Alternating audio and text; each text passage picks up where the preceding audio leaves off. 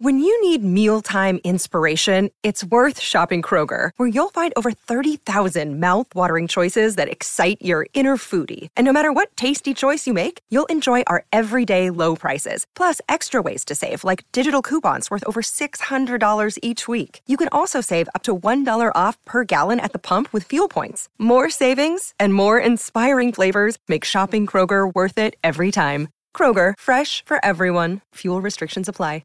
You're listening to a Score North podcast right now, and if you're a business owner, so are your customers. In fact, I could be talking about your business right now, telling the tens of thousands of loyal fans about you and sending them to your business. Find out how you can partner with your favorite Score North podcast. Visit scorenorth.com now and enter keyword partner. Fill out the form, and we'll get in touch with you quickly. Once Phil, Judd, Declan, or others start talking about your company, you'll be amazed at how many fans start showing up. So visit scorenorth.com now and enter keyword partner. Madrigal, a solo home run to left to start the seventh. There's your top 5 pick.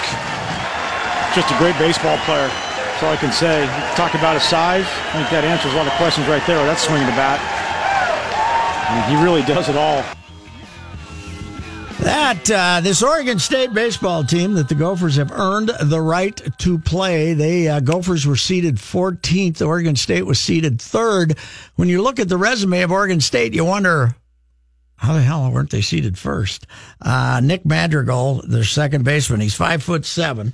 He can play shortstop, but he's supposed to be the second coming of Pedroia, if not Altuve. Not quite as much, not the power of Altuve. But I happened to be clicking last night, and MLB was beating the hell out of the draft last night, trying to get people excited for the baseball draft, which is dang near impossible, right? Because we don't know who any of these guys are. But this kid's going to be drafted in the top 5. Gammons and one of the other guys on the panel said, if you want a guy that's going to make it to the big leagues in a hurry, this is the first pick, the little second baseman. He's not their power hitter. They got another guy named Trevor Larnach, a right fielder who could be a first rounder, or he's going to be a first rounder. He's one of the best power hitters in the draft. Madrigal was supposed to be a shortstop, but their shortstop is so good, a kid named Caden Grenier, that they moved Madrigal to second. And Lanier is going to be a high draft choice too, or Grenier is going to be a high draft choice too. And then they have several outstanding pitchers. Larnach has been rated as high as 14th and as low as 21st. And Madrigal top 5. That's who you're playing. And now, of course, the big thing with that team is this left-handed pitcher, Luke Heimlich, who was the best pitcher in the Pac-12 last year. The Oregonian was doing the big piece on him last year. They did a little search through court records, as apparently that's a policy with them. When they're writing a feature on somebody, they just look at the court records to see what they might be missing. Mm-hmm. And, of course, with this kid, it was the charge that at age 15, he molested his 6-year-old cousin. And when that story popped, the Oregonian, the newspaper in Portland, when they wrote the story, the Oregon State people were so upset because the court record was supposed to be sealed, sort of, but it was on the it's public record, yeah. That they wrote with an explanation with it as to why they were revealing the story. People out there went nuts, one side or the other. Heimlich did not get drafted last year. It was fresh in the news. Well, he's now probably, I haven't seen it yet officially, but he's probably the guy the Gophers are going to face in the first game, a left-hander. He's a senior now. He'll be back in the draft. Because remind me too, Pat, when that story broke last year, there was talk that he might even have to be removed from the team. Wasn't that part of it? Well, he did not go to Omaha with them. That's right. He did not make the trip to Omaha with them. But he's, where's my story here? I got to look at this story. Casey, the coach, was on with our friend John Canzano, who's got a radio show out there, and he's also the sports columnist at the Oregonian. Casey, John Daniels, the Rangers general manager, had already announced the organization would not draft Heimlich. Heimlich had pleaded guilty as a teenager in 2012 to one count of sexually molesting a 6-year-old female family member. In addition to this, one of the big problems here is that it has split the family, and the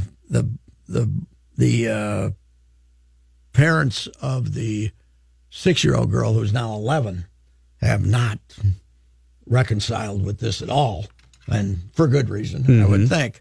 So the whole second chance thing is not working with the family, and that's an ugly situation. Big long stories. The Oregonian wrote a big long story. SI just had another one. Here was the coach, Pat Casey. I think the Rangers, talking about the Rangers making that public announcement, the other teams have just avoided talking about it. Just giving it the no comment or whatever, yeah. I think the Rangers are a team that took a chance on a guy, Josh Hamilton, who wrote a book about his problems, where he was sent to the store to get medication for his 2-year-old infant and ended up in a crack house for a week and spent the money on crack cocaine. And they spent money on a reliever, Matt Bush, who ran over a guy while he was drunk and left him to die. I don't think that anybody should be talking about who should or who shouldn't be drafted.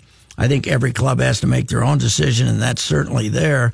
I feel like that's not fair to anybody to come out and talk about who should be signing somebody or who should be drafting somebody, and I don't think I can argue with him on that. Well, and you can't. If you start to go down that road, you're going to find stuff on virtually everybody. Yeah. But boy, in one way or another, is this a tough one. A tough draw, if you're a team, what do you do? What do you do? Right? Yeah, I mean, we all believe in redemption, and the kid now that they've kind of. He's now, when he's talked about it, and he doesn't talk about it much, he's been saying that he pled guilty because to get it over with, and the record was going to be sealed, but he's claiming that, I think he claims now that he's not guilty, but...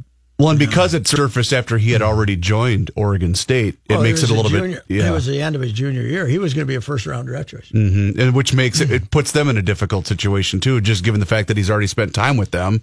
And like I said, because you mentioned, I remember when this story surfaced last year that there was talk that they were going to have to, kick him off the team. I think there was a big debate, too, as to whether Oregon State knew or not. I think they did not know. That was part of it, too? It was not in the records. It was not in the records. Right. So and the kid didn't tell them about it. So anyway, the Gophers have got themselves a very outstanding opponent this week at Oregon State. Oregon State beat LSU bloody twice to win the tournament. 12-0 yesterday. Oof. 12-0 LSU. And the LSU never shows up with nobody, right? Mm-hmm. LSU's that highlight we played at the beginning of the Madrigal hitting that home run, the reason why the announcers weren't like overly excited about the home run is because it was already 13-1 Oregon State at that point. Yeah, by the time he hit the home run. Yeah. This guy, Pat Casey's been there a long time. They won back-to-back national titles in 2006 and 2007.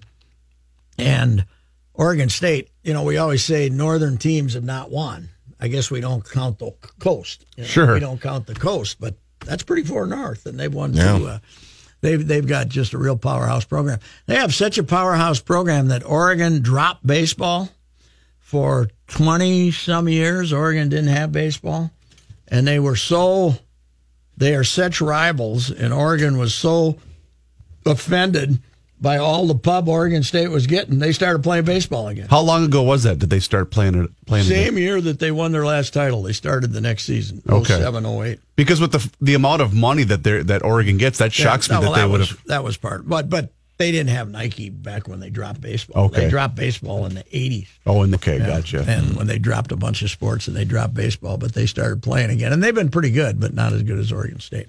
All right, we'll be back. John Anderson, Gopher baseball coach, when we return.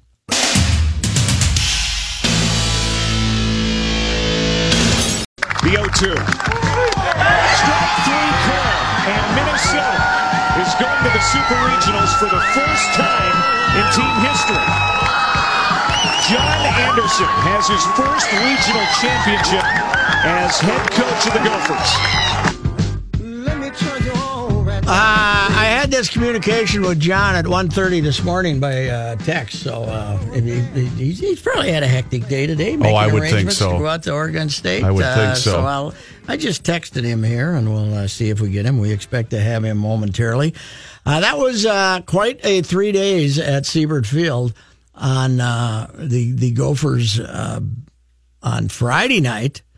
They win the ball game, and they knocked the hell out of Port Canisius, which was badly overmatched. Very overmatched. They had a left-handed pitcher. Their ace left-handed pitcher was the MAC coach pitcher of the year. They could not handle it. Go for 6 left-handed hitters, and they had a lefty pitching against them, and they have a better batting average against lefties than the Gophers. Score more runs and with 6 lefties. Whether they have better numbers against left-handed pitching than right-handed pitching. And, that was the shame of it, too, Pat. I mentioned this to Joe earlier today that, my personal baseball schedule didn't allow me to head down to Siebert Field because I really wanted to go for one of those games because it looked like a really fun, festive baseball atmosphere, and what a cool moment for both John and that program. And they had, they announced like 2280. They get a number of comps. They were basically 2,500 was how many they were going to let in there, and that's pretty crowded. And they had a little bigger. They sold a few more tickets on Saturday, and last night they sold more either game. Now Saturday night, I got to admit, I showed up just as a spectator. I was going to watch the damn game. Honest to God, there is not a lightning bolt. Apparently they saw some flash of lightning. It could have been a strobe light. They detected it 7.6 miles away and moving away. And they still stopped the game. And when they stop the game, they have to keep it stopped for a half hour. Oh, God. Mm-hmm. So they just sat around. Nobody left. Nobody, nobody did anything. And, but we waited, and then that game ended, of course, at 12:24 a.m. Here is John Anderson, Gopher baseball coach. Congratulations, sir. Thank you, Patrick. How are you doing today? I am doing fine. Now, I'm not sure that everybody who shows up knows how crucial Saturday was, because that's a tense ball game. And boy, does that make a difference if you go 2-0, doesn't it? If you're in one of these tournaments, if you lose that game, you got to win 3 more. If you win it, you only got to win 1 more. Those game 2s are vital. They're huge. Yeah, I've been in plenty of regionals, Pat, and we've lost, opening round or the second game, and they come through the losers bracket, and then you got to play a doubleheader. After usually a late night game, you got to come back and play a doubleheader the next day, and it's really taxing on your team. And between games, you stuff a sandwich in their mouth and you go play again, and it's real difficult. So I don't think we win that game on Saturday if we're on the road, to be honest with you. Just having the crowd on your side, being in your ballpark, and the energy that's created, and makes it easier for those freshmen, I think, than being on the road. Even though they've pitched on the road this year, I just been in too many games to know how important that is, and that's why historically the teams that host have won consistently. And it's you were the road team there because you lost a coin flip, but I would imagine it's a little easier. You send Max Meyer out, he gets him out again in the 10th. He's done, I suppose. If you don't, but you get that run in the top of the 10th, so Max Meyer knows, okay, if he can give you 3 more outs, you win the ball game.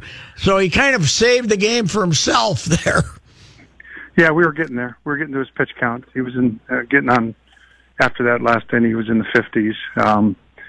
We've had him in the 40s, I think, once this year. So no question, we were getting there, and they had to make a decision, and would have been a hard one to take him out of there, but probably at some point here, game went on much longer. We might have got 1 more out of them, but that would have been it. Hey, John, as you've been doing this for a long time, so you've played a lot of tense ball games. Was Saturday night about as tense as it gets? It was a great ball game. I honestly don't believe that I've ever been in an NCAA tournament game that was played so well by both teams. Yes, exceptional play. Both teams made pitches, made plays, had great at bats. I mean, a lot of stuff went on in that game, and it was an outstanding college baseball game against an outstanding opponent. And I said going in, they could pitch and play defense, and we were going to have to do the same if we were going to have a chance there. And then to have Patrick Frederickson go out there and compete and make big pitches again and make some plays for him and find a way at the end to get a couple more hits than they did at the right time. Hey, Patrick Frederickson, if Gardy'd been managing, he would have said he battled his tail off because he was not dominant, but he got out. And he does that for you all year. I was talking to Billy Soul Sr., and he told me this kid always makes the right pitch for a freshman, and he had to do that a few times on Saturday night. He sure did. Yep, he did.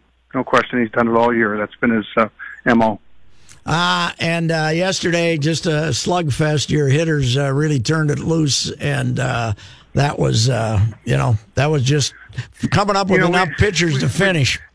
We had a game to play with, and so we held some people back. We held Nick Lackney back, a left-hander, and Thorson back, and weren't going to use Max Meyer unless maybe for an out. We knew we had that in our back pocket. We weren't going to throw everybody out there, and thankfully we got the big lead. It made it easier to make some of those decisions, but we got the big lead, and that was very helpful in how we could handle our pitching staff. So after early on, the players came in and said, the position players said, hey, the pitcher's been doing it for us all week, and it's our turn. Let's find some way to put some runs on the board here and win this game. John, this club you got this weekend, wow. They're going to have 2 number 1 draft choices, maybe 3. It must be a really loaded ball club, Oregon State, huh? Well, yeah, they're loaded. Over the last 3 or 4 years, they've just had dominating performances in all 3 phases of the game, and they've won a lot of games. I think the most games in college baseball over the last 3 years, and they're really good at home. But we think we have a good team too, and if we put the stat sheets up on the wall, they're fairly comparable in offense, defense, and pitching. So there's some similarities there, and this club's been up for all the challenges this year, and I think they're ready for another one. And UCLA played them tough, right? UCLA played them pretty tough just recently. Yeah, they had I think 3 low-scoring games, and UCLA won on Sunday. And I think on that day, Oregon State had a chance to tie for the Pac-12 championship if Washington had beat, I think they were playing Stanford. So, going through the line, it sounds like there's a little unfinished business between some of the players said between the UCLA players and Oregon State.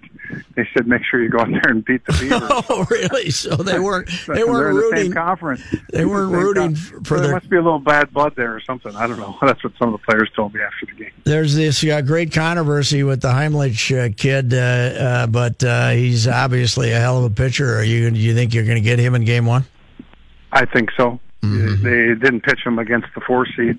Mm-hmm. Last weekend, but in the 2 out of 3, you got to win the first game, and I have to believe that's who they're going to run out there. And so, like I said, we've seen every left-hander in America, so it'll be different this weekend, right? I should have asked you. Have they told you? Is it Friday or Saturday? When do you start? We don't know until all the regionals are completed today. They're still going on because all the games are televised. Yes, and. So they go Friday, Sunday, Saturday, Monday, and there'll be a regional. I guess Cal State Fullerton's going to host and play Washington. They both had upsets, and they upset Stanford, and Washington won that regional out in East Carolina, if I remember right. So they'll have 2 West Coast times, and we know what that's like being at Fullerton. If you're going to watch the games this weekend, you better get some rest because they're going to be probably 8 o'clock starts. California time, West Coast time. So I would think Fullerton and Washington will play on one of those start on Friday, and one of us will start on Saturday, is my guess. Hey, John, earlier in this year, Cole McDevitt was catching. He and Eli Wilson were kind of alternating there for a while, and then you put McDevitt at first. Boy, this kid's a good catcher. Oof. Yeah, Pat, we just figured it out last night after the game. We were talking as a staff. We're 30-7 since we moved Eli back there full time. Wow, yeah. So, yeah, you're right. It was he's done a fabulous job, and we don't call pitches. He calls the game and has handled the staff. how many balls did he block this weekend in the dirt and, save guys from advancing or scoring from third base. And he's, the apple didn't fall too far from the tree with his father. No. Here, so. Your lineup is before analytics. Your lineup is kind of different because Toby Hansen's a stick, but you got him hitting ninth because kind of your second middle of the order guy because he can't run too well because of various injuries. And Eli is not your classic fourth hitter either. What's your philosophy lineup wise? Yeah, we had to break up the left-handers with somebody. Yeah, in that fourth spot. And try to find somebody behind Vavra. Eli was putting together some good at-bats back there, and we, probably in the end of March, and I was looking to try to break up and space out the left-handers, and had Cole McDevitt up there for a while, and Toby was hitting up there in the fourth spot for a while, but then he had the wrist surgery and the bone injury there, and in his back, and so I put him down the 9-hole because his timing was off. He wasn't swinging very good, and I kind of left him there because he turns the lineup around, and Boxwell was at ninth, put him to seventh, and Kazuki between them. And I said going into the regional that those two guys, Boxwell and Hansen, were going to be critical to how we did here because they're seniors. They played a lot. They're talented, and we needed to get some big hits out of those two guys, and we did. Hey, I talked to you for a minute about this Friday night. Beyond winning a regional, beyond winning 3 games in a row in a regional, it was an emotional 3 days for you because this was kind of what you hoped the new Siebert Field could be when you were raising money. Yeah, that was the vision, no question about it. That was the vision. Part of the message to the people as we met with them to donate some money to get it done was that not only would it impact us and make us more competitive in our league and help us in recruiting, but the goal was at some point to be able to host a regional again, and so we could move along on the national scene as well. And so, it was emotional, and it was kind of a celebration, and it brought to reality what we thought we could do with the new stadium, and then for the fans to come out and support us and the energy they brought to the stadium, and they were really into the games. It was special, and tried to take some time between innings just to look around and the ballpark and see people in there and what was going on. And I didn't want to miss that because you never know if there'll be another opportunity. And I wanted to make sure that I caught some of the things that were going on and some of the specialness of the weekend. Hey, John, thanks for your time. Congratulations, and we'll see you soon. All right, Patrick. Thank you for your support. Yeah, okay, bye. John Anderson, Gopher baseball coach. And I can say we had him as a guest on the radio from Fort Myers when they were playing. That's right, we did. We've been on this bandwagon a lot longer than everybody else. In fact, driving, I would say. We're driving the bandwagon. I think we did drive the bandwagon. Yeah. Well, you, not me and Manny. I can tell you that I'd take an interest in it. I remember when Gopher baseball was a fairly big deal in town, and it's pretty good ball. And one thing that's hurt him at the gate, I got to go here, but the fact that you're on a semester system now instead of a quarter system. Back in the day, in the 70s, the students were still in school till June 4th or something like that. Now they're all gone. They're all home. Now they're taking finals the first week of May, and they're out of there. So it's hard to draw. But good weekend, and congratulations to a really good baseball team. Oregon State, tough draw, but these guys won't roll over.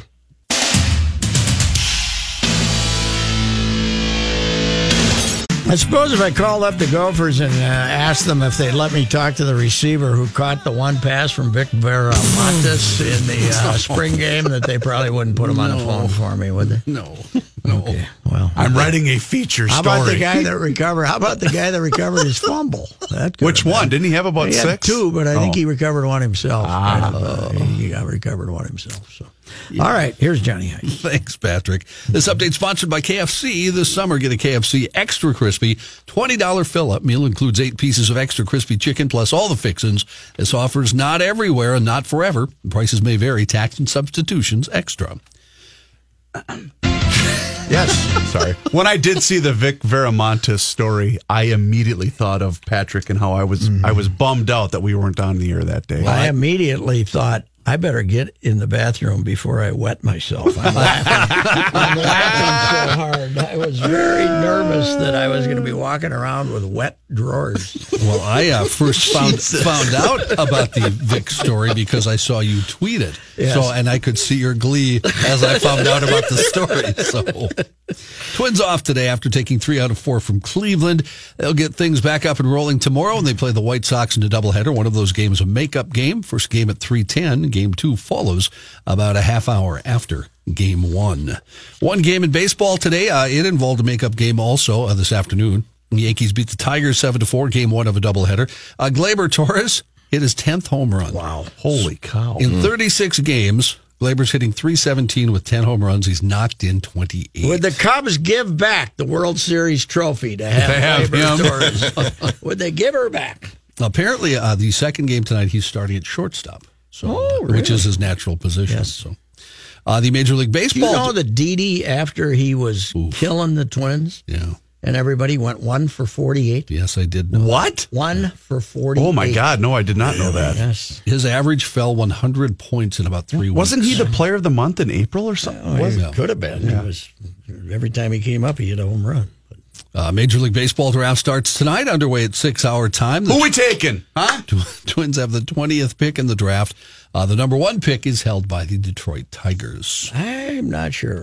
Everybody's got them taking some left-handed pitchers, but there's about 3 different ones. High school kid with a lot of upside. Yeah, throws hard. There's one kid that throws 100. I don't want kids that throw 100 because that means they're going to have Tommy John surgery. Right. So to hell with them. I want a guy that throws about 97. And that's the is it Boston or St. Louis, the kid that they keep showing highlights of? Well, every time he throws it 105, it's a ball. Yeah. Who cares if it's fast? Well, he also went on the DL last week. Did he really? I missed that. Tommy John. Right. Let me guess, John. Arm trouble. It was something with his arm. I don't recall what. Right before the weekend. I think it was Friday. Not supposed to throw that hard. Yeah. Minnesota Lynx now 2-5. What is going on? Dissension. Dissension. Whalen played 7 minutes. Uh-oh. The two head coaches are clashing. That's what I'm saying. My inside sources tell me things are. So Lindsay only played 7 minutes. Do we have to call the minutes police on Coach Reeve? What's going on? She played, and she also didn't play Brunson much either. They're 2-5 after losing to L.A. yesterday. They'll be on the road to play Washington on Thursday night. That could be 2-6 because Washington's really good. They're distracted by the Reeve to the NBA rumors. That's what's caused all this. We're going to lose Cheryl to the NBA. NBA? Yeah, that's right. All right. And Minnesota United lost to KC Sporting last night. You'll hear all about that and other things tomorrow night on the Adrian Heath Show, the coach's show. It's live tomorrow at the Nomad, Minneapolis at 1500 ESPN. Oh, the Nomad is sweet. They have to play a game at Cincinnati or something. They Wednesday. are in Cincy, yes. Isn't it Sporting KC, John? What did I say? KC Sporting. You're right. Yeah, and that's the way I typed it, too. What the hell? You're right. It's Sporting KC. It's something. That's correct. Why don't they call each other like the Tigers and stuff? And just get on board. Come on, put the scarf on. Get on board. This is America. Get the scarf on, pal. That's right. Scarves up. Get on board or get again. off. Assimilate, Royce. That's right. I agree with you. This is America. We don't need these dumbass nicknames, and we don't need when you look at the scoreboard that the visiting team is on the right and the home team is on the left. I can't get behind that either. Communist right there. That's a bunch of communists. All right, we better go here. You never know what's going to set him off. You just never know. A high fly to center field. It's hit deep. Zimmer bang. Gone. A walk-off home run for Rosario, his 3rd of the day. You were here by Circle. I was in Milwaukee the weekend that Puck went 10 for 11. Oh, my and God. They had 4 home runs and 4 doubles, and don't know what else he did. Yesterday was the most like that I've ever seen because of where the pitches were. The first one is a flick. He just flipped his bat out there. I didn't know what was going to happen there. I guess how far was it from the foul pole? I can't 20 feet. I don't recall. I didn't see it live. Yeah. He just flipped it down there. I got to say, I still haven't seen the second one, but I saw the pitch, but I can't remember where it landed. It was like up and in, right? Where'd that one go? The second home run? Second one. Trying to remember off the top of my head. Because the game winner was to the deepest part of the park. The game winner was, that ball was away. 2 strikes. I think he got down 0-2 in that at bat, or at least 1-2. And that was away. And he doesn't jump to hit these. You know, he weighs 190 or something. And he doesn't jump to hit those, but his hands are just so good that he just flicked it out there and right center, deep as it can be, in the flowers. That's a long, long ball to hit a home run. And it was just a great display of hitting. He had a great week. I'm very upset that Edwin Encarnacion is the American League Player of the Week. It should be. He had 5 home runs and 8 RBIs, okay. Mm-hmm. But he got to face the Twins. That's right. You know, come on. That's an advantage. And plus, he always hits home runs in target field, right? That's true. I mean, this is nothing new. He went up third deck or second deck on Saturday, right? And then Presley. Oof. I was having lunch with my youngest son, Mr. Baseball. Mm-hmm. He said, "Have you noticed how Presley is starting to leak here? That they can't rely on him like they can." But you know what? I think it's because they're using him all the time. They are using him. I think they got to refresh him here and use something. They got to give him a little bit of a break here. Yeah, because it's he needs a good curveball. But anyway, Eddie Rosario. Fantastic performance yesterday. He's just having an unbelievable season. He's going to be on the All-Star team. Yeah, unless something bad happens, I don't know who else they could possibly send to the All-Star game. Well, Barrios, right? Maybe. Fernando Rodney. Yeah, he's going to end up having the money. You know what, though? I said this earlier, Pat, but I think it's amazing to see just how, because baseball is such a weird sport in that sometimes it just doesn't pan out, and sometimes it takes a while for guys. But right now, Eddie Rosario has become the player that we all wanted Byron Buxton to be when he was drafted. Yeah, but there was never a chance he was going to be that kind of hitter. When you saw that swing, I mean, you hope. Are you talking about Buxton? Buxton, you never. That swing is. Oh, but the minor league numbers, though. Yeah, but they weren't. Look him up. He didn't own leagues. What impressed us about him was he was the fastest thing we'd ever seen. He could catch the ball, hit with some power, and yes, he had decent minor league numbers. He had better numbers than Eddie, but the reason is he was trying and Eddie wasn't. Right, but Eddie just wanted to get to the big leagues so he could start hitting. But I'll never forget when he was in Cedar Rapids and the comparisons to Trout started, because Trout played at Cedar Rapids, and the numbers were very comparable. I guess that's what I'm basing that opinion on, is that when he first got to A-ball, the expectations just started to grow because we were so desperate for anything because the Twins teams were so lousy back then. The local media, we had much to do with building it up. The Star Tribune a few years ago sent Sue Ann out for like 4 times during the season to write these odes to Buxton as he was progressing, and we got a little carried away. But as far as natural hitting talent, no comparison. I mean, Rosario's a natural hitter. 3 home runs in a game for the Twins. Bob Allison in May of 1963. Harmon Killebrew in September of 1963. The senior, Tony Oliva, in July of 73. Justin Morneau, it was another, they went 34 years without a guy hitting that's 3. Right. I think I remember that. In July of 07. Dozier, and now it has now happened 5 times since September of 16. You know why? It tells you something about the home run. Launch angle. Concrete settled. Launch angle. But Dozier that year in 16. Kepler in 16. Rosario was June 3rd, 2017. Buxton was the last one. Remember that? No. September 27th last year. He hit 3, and I think it was in Toronto. Oh, it was in Toronto. That's right. And now Rosario, first Twin ever to hit 3 twice. And now the story is, according to Eddie, that the last time his parents saw him play a game, he also hit 3 home runs. Kepler's was in Cleveland, right? Yes. That's what I can't. I think I remember that. Yeah. I can't believe that they came up to see him play one game and then went back to Puerto Rico. No.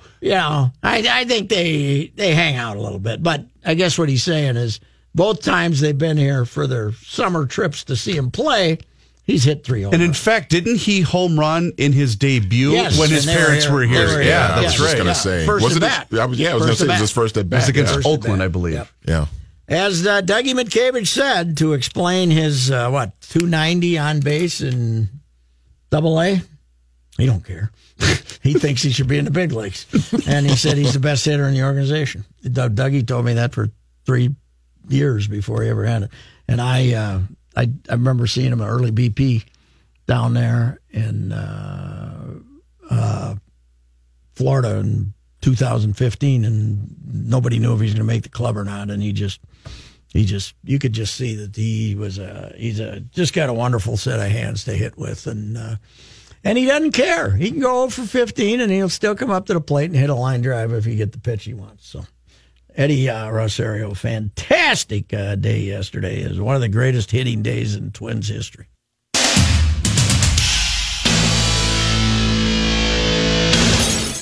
Quiet, please. We'll be on the air. And now, this day in history. Patrick? This game is Richie Powers. Richie Powers is in a fight with a fan right here in front. Referee Richie Powers was assaulted by a fan. They pulled the bore off. There are the cops out in the middle. They got fans out in the middle of the floor. The Phoenix Suns trying to get it cleared to get the 2 seconds off. Garherd turnaround shot in the air. It's good. It's tied again. I don't believe it. Garfield heard at the buzzer, threw one in outside. We've got a third overtime at a Boston Garden. June 4th, 1976, one of the greatest NBA games of all time. Everyone agrees on that. And despite Gar Hurd and Sports Illustrated having him on the cover saying shot heard around the world, Celtics won the game in the third overtime, 128-126, but it was completely chaos. And I remember, that was only a 20-footer, but I remember watching and going nuts when Hurd made that shot because it was like desperation, and the Celtics thought they won the game, and the Celtics fans were nuts in the old Boston Garden. And I think that particular situation, the Suns had been down by 1, but then they didn't have any timeouts, but they called the timeout because they wanted to advance the ball, and they gave the Celtics an extra free throw, and then, Gar hit the shot to tie it up and force the third overtime. I think that's how it went. That might have been it. But anyway, Celtics won it, and the fans were so rowdy that Jerry Colangelo announced after the game they would not come back to Boston for Game 7 unless Boston improved security of the fans. They lost Game 6 in Phoenix and lost the series to the Celtics. It was a great final, though. Man, it was a terrific time, 1976. So this was, before Bird and Magic. So this idea that the NBA had to be revitalized by Bird and Magic. We were all in on this series.